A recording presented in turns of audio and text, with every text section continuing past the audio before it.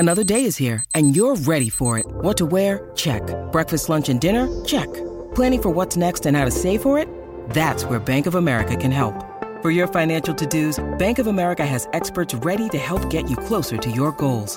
Get started at one of our local financial centers or 24/7 in our mobile banking app. Find a location near you at bankofamerica.com/talktous. What would you like the power to do?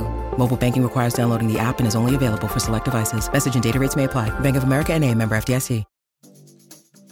You're listening to Numbers by Barron's. It's Friday, April 28th.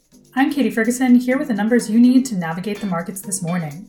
Our first number is 1.1%.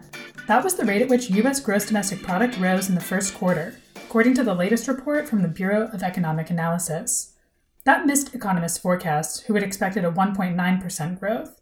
It's also well below the 2.6% growth reported in the last quarter of 2022, and it's fueling concerns about a potential recession. The report also showed that prices are still rising quickly. The price index for gross domestic purchases was up 3.8% for the quarter, an increase of 0.2% from the previous quarter. Excluding food and energy prices, the price index for personal consumption expenditures increased 4.9%.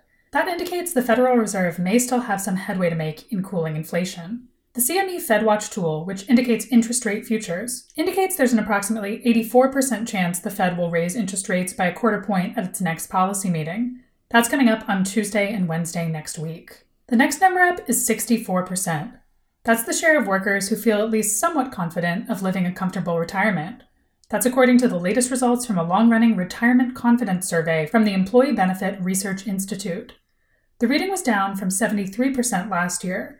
It was the steepest year-over-year decline since 2008 and the lowest overall sentiment since 2018. For workers who expressed a lack of confidence, 40% cited little to no savings as the reason, while 29% noted inflation. Though that's slowed recently, prices of essential items like food and rent are still higher than they were last year. Roughly 80% of survey respondents expressed concerns that prices would stay high for the next year, while about 75% were worried about a recession. Fears about a potential recession have intensified recently amid mixed quarterly earnings reports, slowing economic growth, and anticipated further rate hikes from the Federal Reserve. The survey also polled current retirees who had a slightly better outlook. 73% were at least somewhat confident about living a comfortable retirement, down from 77% last year. Our last number is $5.7 billion. That was MasterCard's revenue for the first quarter. The company reported earnings yesterday and saw revenue climb 14% on a currency-adjusted basis from the same period a year ago, beating analysts' expectations. But profit slipped 10%, hitting $2.4 billion, or $2.80 per share, when adjusted for losses on equity investments and litigation provisions. MasterCard's CEO said the quarter reflected resilient consumer spending and the continued recovery of cross-border travel. Investors have been keeping a close eye on earnings reports from payments and card companies this quarter. Those can indicate how customers are dealing with increasingly difficult macroeconomic conditions. And so far, those results are indicating that despite rising prices, customers aren't yet cutting back on travel and entertainment. MasterCard reported cross-border volume was up 35% year over year.